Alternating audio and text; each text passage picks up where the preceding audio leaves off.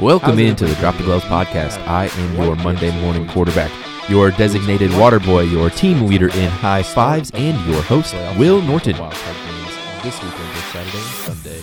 And then we also had a coaching turnover with Tom Thibodeau in Minnesota being fired. And then we also have the national championship tonight, which we have a lot to say about that, especially with the NCAA's idea to play the game in the Bay Area in California. We got a lot to break down, so we're going to start with the NFL wild card. And we're going to start with the first game of the wild card round, which was the Indianapolis Colts at the Houston Texans. The story of the Colts this year has been phenomenal. After starting the year 1-5, they improved to 10-6 and won a play-in-you're-in game against the Tennessee Titans in Nashville, and then went on to just dominate the Houston Texans in Houston. The last 2 years of the Colts has been an incredible story because they were one of the worst teams in the NFL last year. They started off looking like they were going to be another one of the worst teams in the NFL this year, and Frank Reich totally turned it around. Now, I do think that Andrew Luck was healthy for most of, if not all of the year last year. I think that Chris Ballard, the Colts GM, intentionally didn't play him, didn't talk to any of the coaching staff last year about it, because he had to clean up the mess that Ryan Grigson left. And so I don't think that Andrew Luck was hurt the whole year. They said he was hurt because they knew that they could tank without getting in trouble from the league if he was still on IR and didn't play. That gave Ballard a chance to clean house, get rid of Pagano and his coaching staff, get a high draft pick, which they took Quentin Nelson with, to upgrade their offensive line, which they needed to protect Luck. And there was no sense of putting Andrew Luck in a backfield with no offensive line to really protect him, which would ultimately have led to him getting hurt again, likely. So I don't think his injury was as serious as people have been saying that it is. Nonetheless, they start the year 1-5. Andrew Luck comes back, and it looks like it's going to be another bad year for Indianapolis. Frank Reich turns it around, ends up taking the team to a 10-6 regular season, getting them in the wild card. And I got to say, no team should want to play Indianapolis right now. Patrick Mahomes might have to score 70 points, 100 points to beat the Colts. Andrew Luck, Marlon Mack, his receivers, they have all been on fire. And then they have the rookie Darius Leonard, who led the NFL in tackles at linebacker, total Pro Bowl snub. They have been playing far better than anybody expected the Colts to be.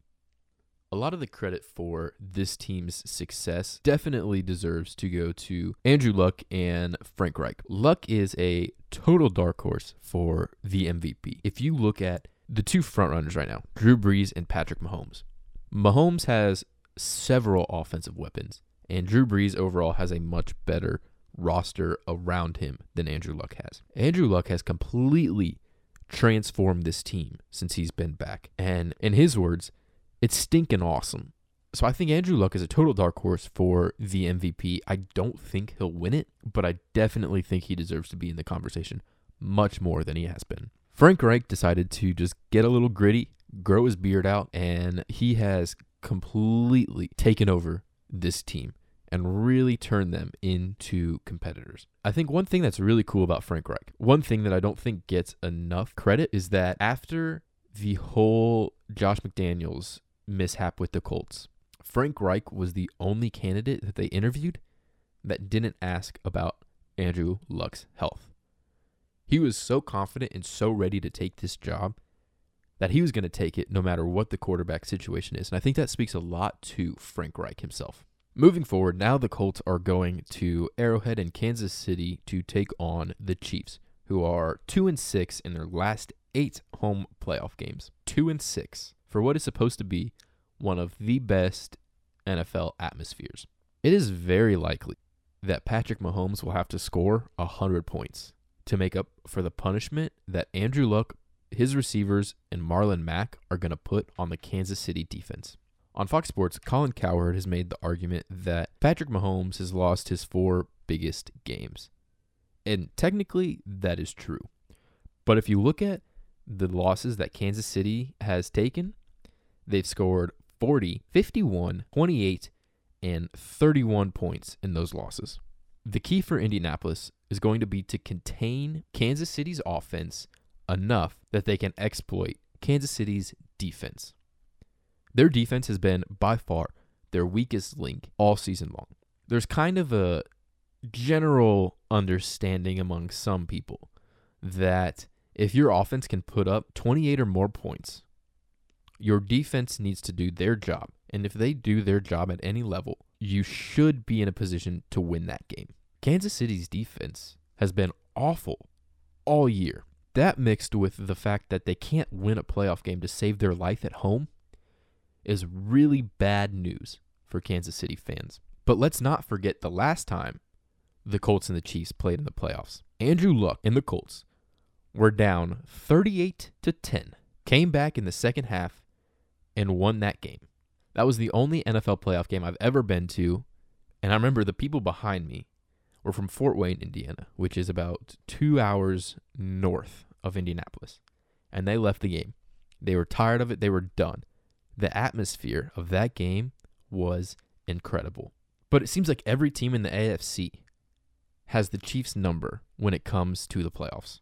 No part of me thinks that this Kansas City defense is going to be able to stop Andrew Luck, and I think this Colts defense, with the way that this team has been playing, will do enough to contain the offense of Kansas City, and they will be playing for the AFC Championship and a trip to the Super Bowl. We're going to get into our divisional round predictions later in the week, but right now I can tell you off the bat that unless something ridiculous happens, there's no way Kansas City is beating Andrew Luck in the Indianapolis Colts in Arrowhead this weekend. The next game we're going to talk about is the Chicago Bears versus the Philadelphia Eagles. The ending of this game really frustrated me for a number of reasons. So the final score was 16-15, and Cody Parkey missed the game-winning field goal. I think it was 46 yards, I believe, something around there, to win the game. And after the game, he was booed off the field by Chicago fans.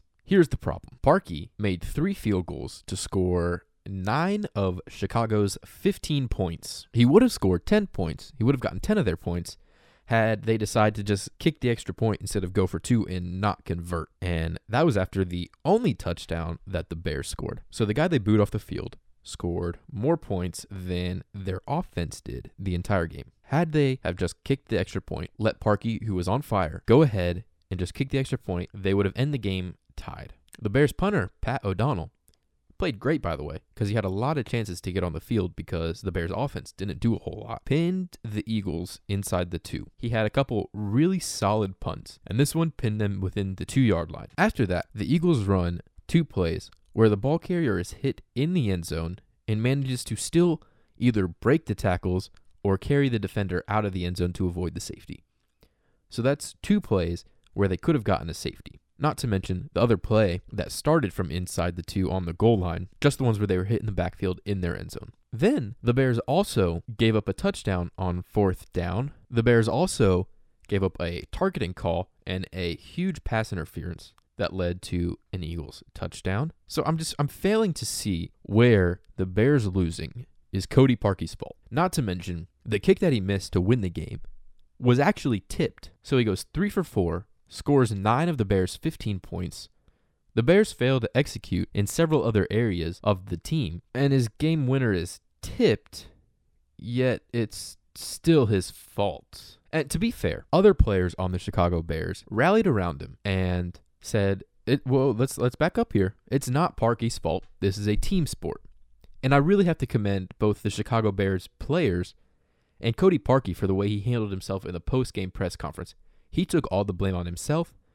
The Bears said, no, this is a team sport. So as far as the actual team goes, I don't see any problem with the reactions to this game. It was just an unfortunate game. They could have executed several other areas better, and they didn't. And that's football. And that's the beauty of sports, is that oftentimes it comes down to the end, but there are so many other areas in the game that if you would have executed, it wouldn't have made a difference. The problem here is with the fans. And if you are one of the Chicago Bears fans, booing Parkey off of the field, you are pathetic. Now, there's a whole study in media that shows that people relate and react to stories about individuals better than a group. People in general feel better connected to other individuals. And because of this, people often feel the need to put the blame of a team loss on an individual, which just happens to be the kicker. And kicking is not easy. So often, people just say all their job is to do is just kick. Well, yeah, the offense's job is just to score touchdowns and the defense is to stop touchdowns. It's not that easy. You have 11 people that are bigger than anybody else you're going to see on the street when you walk into your office, running full speed at you, kicking a football. And if you see those goalposts in person, they're a lot smaller than they look on TV. It's not that easy. Bears fans that are blaming Parkey need to chill out and rewatch the highlights of that game. And then if they still think that it's Parkey's fault, they're clearly not a football fan. The way that the fans of the Bears handled themselves, the ones in the arena, and I'm not speaking all Chicago's Bears fans, just the ones in that arena, should be absolutely ashamed of themselves because that was pathetic. As I'm about to record, starting to talk about Tom Thibodeau in Minnesota, I get a notification on my phone coming from Bleacher Report, and it's coming from their reporter, Jaron Weitzman, saying that GMs have already started calling the Sixers to see if Jimmy Butler is available. My initial reaction to this is seriously. I mean, he is a locker room cancer. Wasn't happy in Chicago, wasn't happy in Minnesota, already blown up on the coaching staff of the Sixers. This guy's not going to be happy anywhere unless he's winning, and it doesn't seem like he wants to wait or work harder to win. If I'm a GM, I'm not inviting that into my locker room at all. His talent does not outweigh the problems he brings to a locker room. And if I'm going to be completely honest, I totally forget that he's on the Sixers now because he hasn't made that much of an impact for the Sixers. They were a good team last year. They're a good team this year. They might have been a little bit better with Jimmy Butler, but the problems he's bringing to a locker room are not worth the addition of his talents.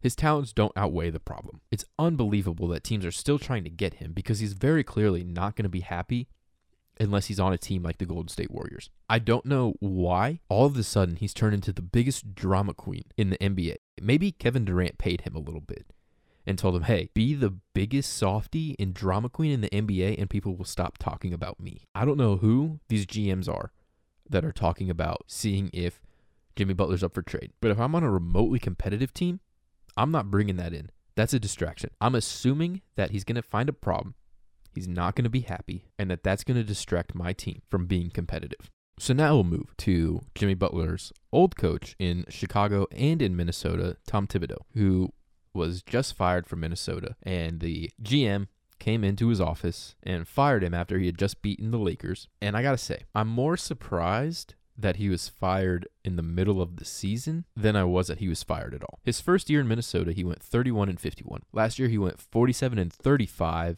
with a first-round exit in the playoffs. And so far this year, he was 19-21 and in 11th place in the West. With Karl Anthony Towns, Jimmy Butler, Andrew Wiggins, the rest of the talent they have, they should not be as bad as they have been. But this year, Derrick Rose might have been their best player. I have this whole theory about players coming out of Kentucky. I have this whole theory about Kentucky. I don't think that Calipari is as great of a coach as he gets credit for. I think he's a really good recruiter. But when you've looked at when he doesn't have a top-tier talent team, he's not irrelevant, but not a serious threat. I don't think he's a great coach. I think he's a good recruiter. And if you look at players that have come out of Kentucky, they're not winning when they're the leader of their team. Actually, the thing they do more than winning is whine and complain. Anthony Davis has turned into a drama queen, and the Pelicans aren't going to win anything anytime soon. John Wall, Devin Booker might be the best player to come out of Kentucky as far as a leadership aspect. The Sixers aren't going anywhere. Karl Anthony Towns isn't leading him to anything. The other stars from the Wolves, Andrew Wiggins, he's been underperforming since he was traded from Cleveland. Jimmy Butler isn't going to be happy anywhere that he ends up playing. The Wolves have the talent to be a much better team than they are, and a lot of people thought that they were going to be. And under Thibodeau, they've completely underperformed. I'm not surprised that he was fired, but firing him mid-season right after a win just seems like really odd timing. And going back to this Derrick Rose thing, Derrick Rose has been the best player on the Wolves in my opinion this year. And just today he said that he would kill anybody who said that he couldn't play under any other coach other than Tom Thibodeau. But if you look at his career, he hasn't been able to play under any other coach than Tom Thibodeau.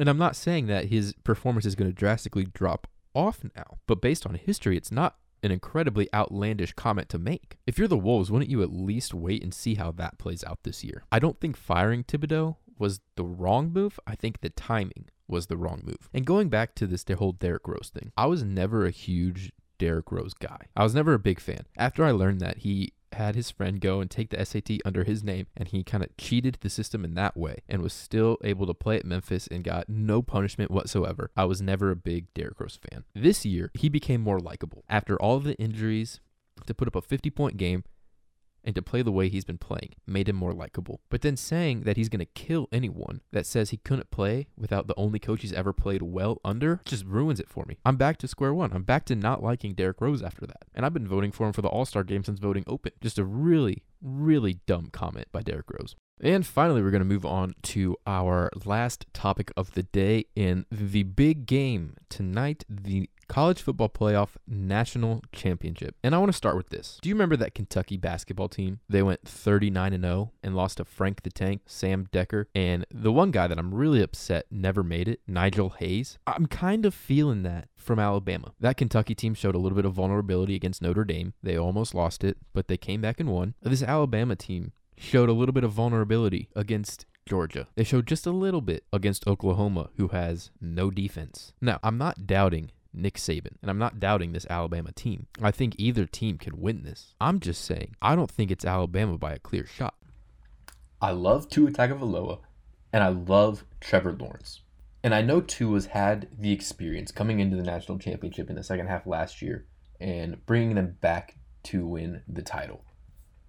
But there's something really special about Trevor Lawrence, and that Clemson team just seems to have a certain spark and a certain fire under it this year. That even though they got off to a rocky start, they've dominated their opponents in the second half of the season. My pick for this game is I think Clemson's going to squeak by here. I think Clemson's going to steal a win. I think it's going to be close, and I think it's going to be a really good game. But I think Clemson ultimately is going to come away with the win here and take the 2-1 lead in the national championship against Alabama.